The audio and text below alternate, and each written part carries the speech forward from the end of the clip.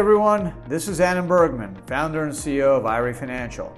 Welcome to another episode of AdBits, where I will be sharing bits of knowledge about self-directed retirement. If you want to learn more, you can subscribe to our YouTube channel and follow us on social media. Just search IRA Financial.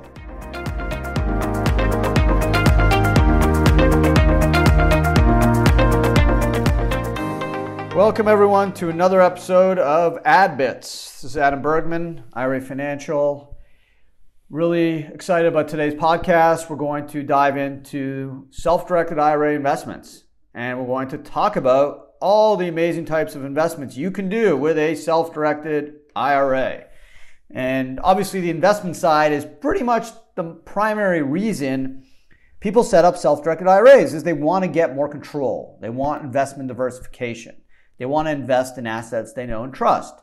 So that is the primary catalyst why self-directed IRAs are so popular with retirement investors.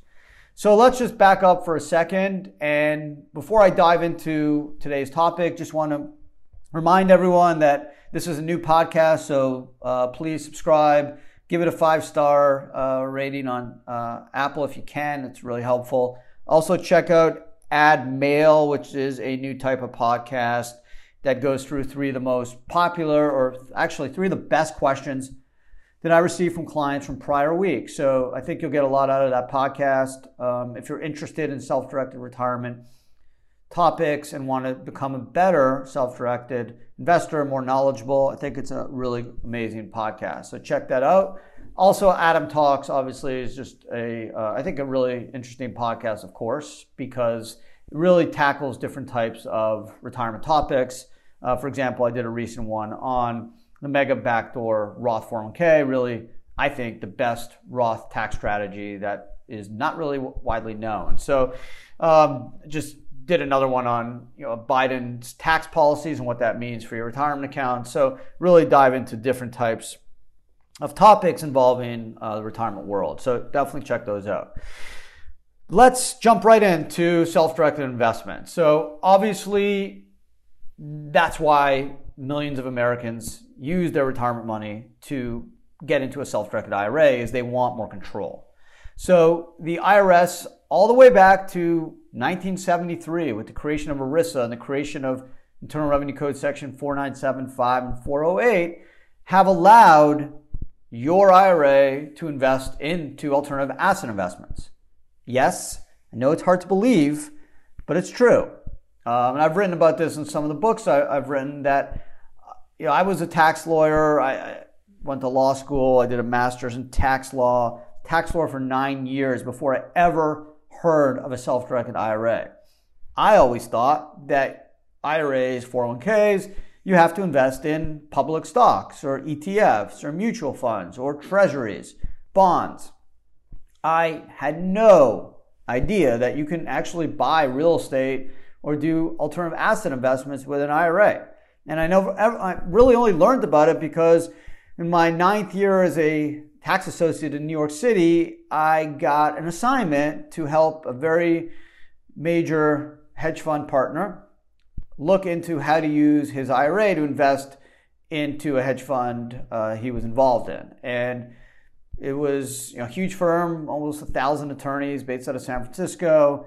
And I kind of asked my mentor, asked my colleagues in New York and San Francisco, even in DC, hey, have you ever heard of this thing? This was back in 08, 09. And no one ever did. And people are like, nah, I had no idea. Never heard about this stuff. Never took any law courses. There wasn't a lot of things on the internet back in 08, 09 on this stuff. There was hardly any tax treatises on it because it's really just two primary sections in the code that address investments in a retirement account.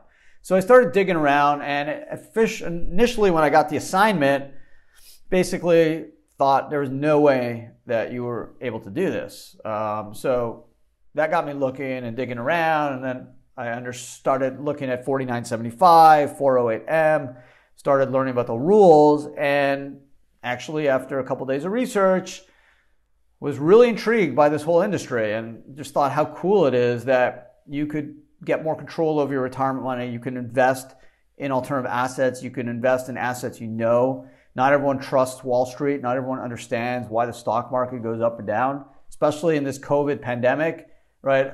Almost every conversation I have with my friends is, why is the market up? It doesn't make sense. The economy's in shambles, 8.5% unemployment. How is the market up? It doesn't make sense.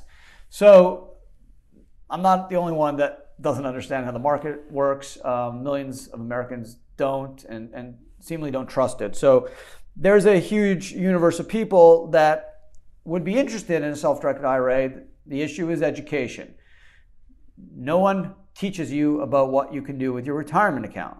Big banks, big financial institutions are not interested in teaching you that. Why? Because they make money when you buy their products, their stocks, their ETFs, their mutual funds, when you invest your cash with them.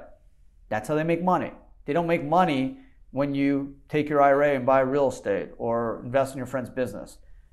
That's not helpful for them, so they're not going to let you do that, and they're not going to educate you about the opportunity to do that.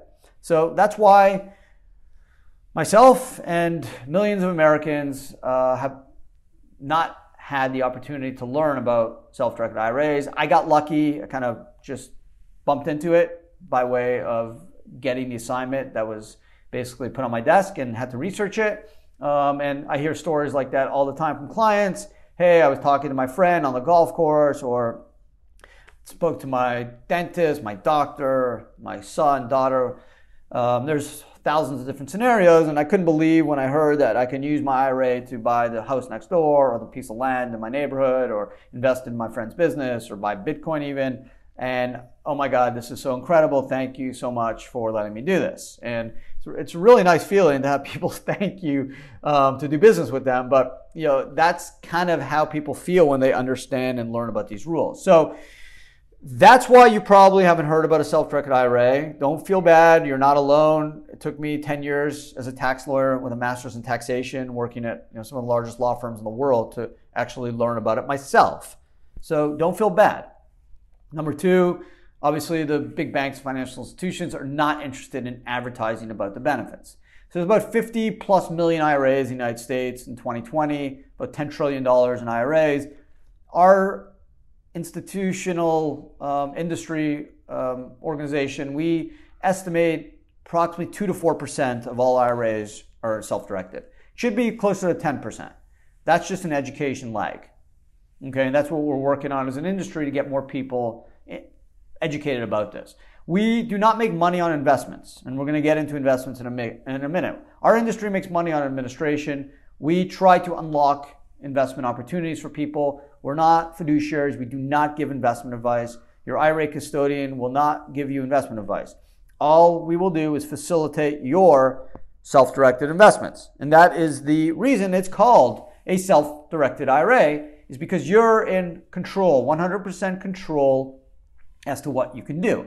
The IRS only has 3 things you cannot do, and they're listed in Internal Revenue Code sections 408 and 4975.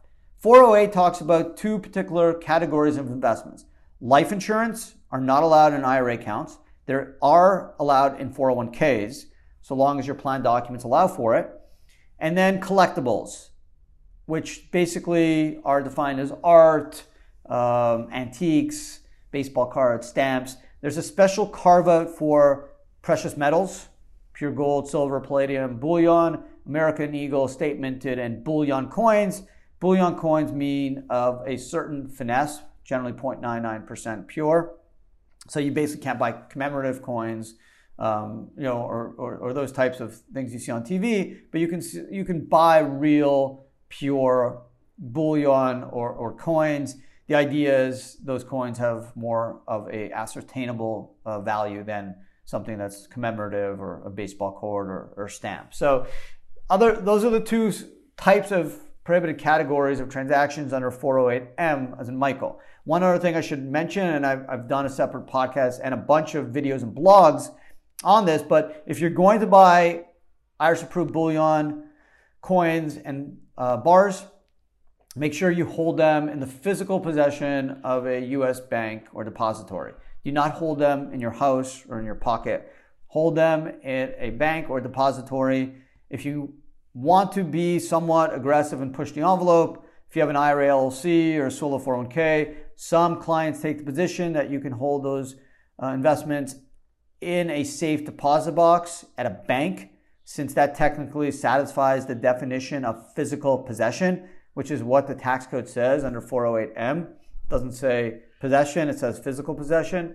Although there's no guidance on that, so just be a little bit careful. It's much more safe, and I suggest you hold those assets at a safe, at a depository or a bank's. But most probably a safe deposit box is probably not the norm. Go with a depository. That is what is suggested. That's what our industry suggests, and that's the safest. They're insured and it's secure.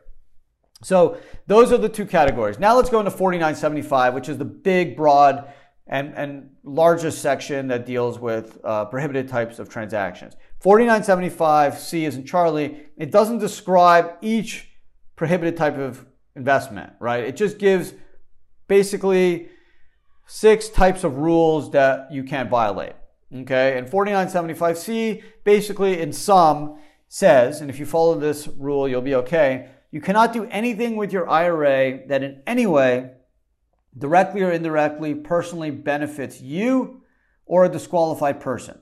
And a disqualified person is your IRA, you and your lineal descendants, parents, children, spouse, daughter-in-law, son-in-law, as well as any entities you control, own 50% or more. Okay. Now, there are case law and other IRS guidance that says even if you own less than 50% of an entity or trust, you can still trigger the prohibited transaction rules if the IRA is shown to make an investment that is not exclusively benefiting the IRA, and there is a percentage of benefit being derived by the IRA holder or a disqualified person. I'll get into some examples. But basically, you can't buy a house and live in it. You can't send money to yourself or a lineal descendant or a company you own. You can't provide services to the IRA investment, such as being the realtor on an investment owned by the IRA. Basically, you need to make an IRA investment for the exclusive 100% benefit for the IRA. Okay, so you buy Apple stock. Clearly, if Apple goes up, it's benefiting your IRA, right? You're not a dollar richer. Adam Bergman's not a dollar richer if Apple goes up, or the piece of property I buy goes up in my IRA, or Bitcoin goes up, or the private business I invest in, or the hedge fund, or the private equity fund. I only personally benefit when I take a distribution. So that's the important distinction between a personal benefit and an IRA benefit. Yeah, people say, Adam, it doesn't make sense. If Apple goes up in my IRA, I'm benefiting. Indirectly, I'm richer. Yes, but the dollar's not in your pocket. The dollar's in Apple that is owned by your IRA. So if you want to sell the Apple stock, it goes to your IRA. It doesn't go to you personally. And that is an important distinction. So bottom line, when you do an IRA investment, you need to make sure the investment is done 100% to benefit the IRA and not to personally benefit you. So let's take some complicated scenarios. You have a job opportunity with a small business, but the owner says, hey, Adam, you can have the job, but you need to invest 40 grand in the business. And I say, well, I don't have any money, but I do have an IRA. And the owner says, okay, just invest your IRA in my business. That potentially could be a conflict of interest. Even if I don't own any of the business personally, I'm not an executive. However, because the IRS could argue that that IRA investment is being done not 100% to exclusively benefit the IRA, but potentially to benefit me personally, i.e. to secure a job, that could be a prohibited transaction. Same with if you own 20% of a business needs money, take your IRA, lend the business money. Now the IRS could argue that loan is not done to exclusively benefit the IRA, but it's done to help your personal investment in that business that maybe could be in some peril and trouble if that loan didn't happen. So that's the analysis you need to think about when deciding whether you're going to do an investment. Now, again, the IRS under 4975 doesn't say what you can do, only what you cannot. So what can you do? What self-directed IRA investments you can do? Okay? The answer is anything that doesn't violate 408 and 4975.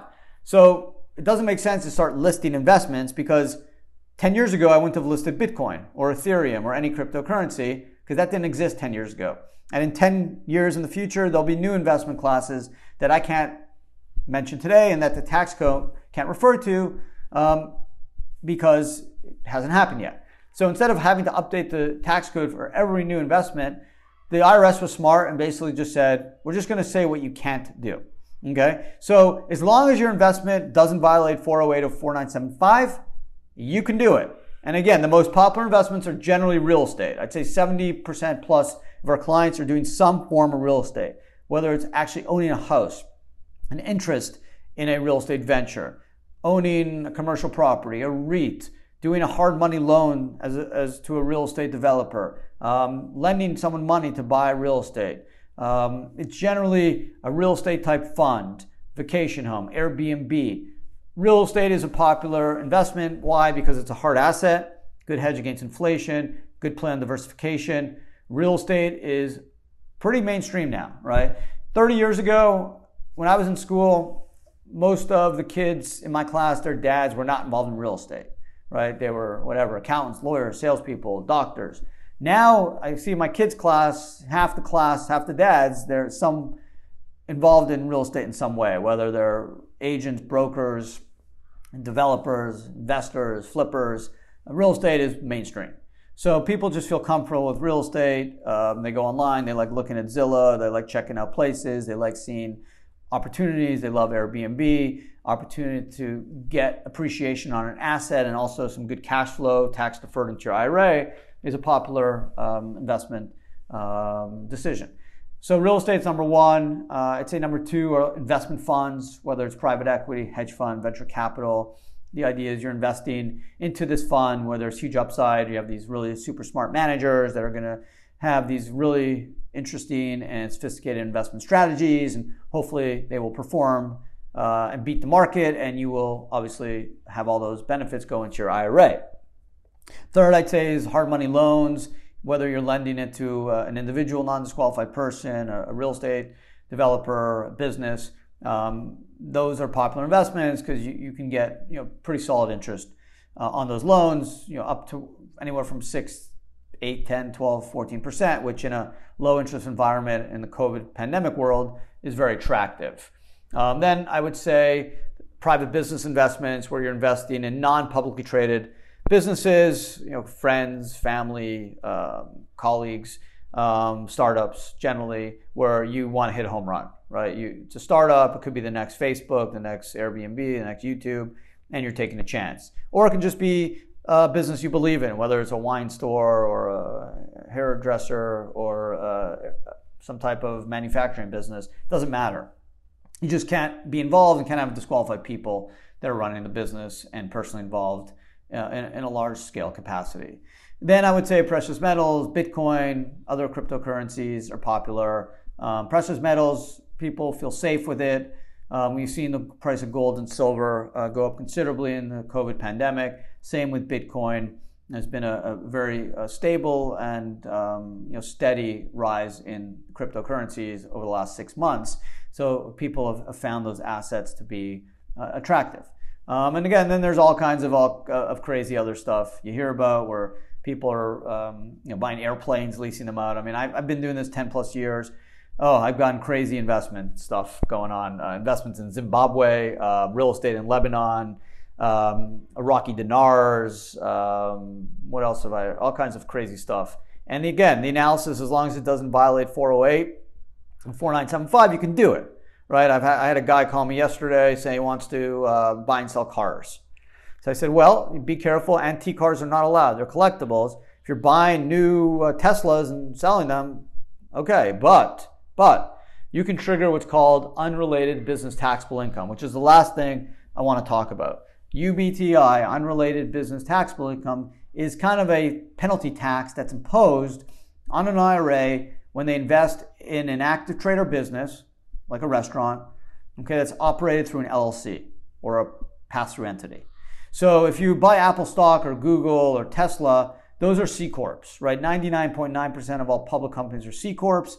So the C Corp blocks the UBIT from traveling to the IRA, meaning the C Corp has its own tax regime. It pays 21% on the profits, and then the IRA gets a tax-free dividend. An LLC, there's no corporate tax. There's no entity level tax at the federal level. So that's when this UBTI tax kicks in, which can go up as high as 37% if you have approximately 18,000 plus of income. So that's just something to keep in mind. Yes, you potentially could do the investment and it won't violate 408 or 4975, but you also need to be aware of UBTI. And I've written tons of stuff for Forbes, on IRA Financial blogs, tons of videos, podcasts on UBTI.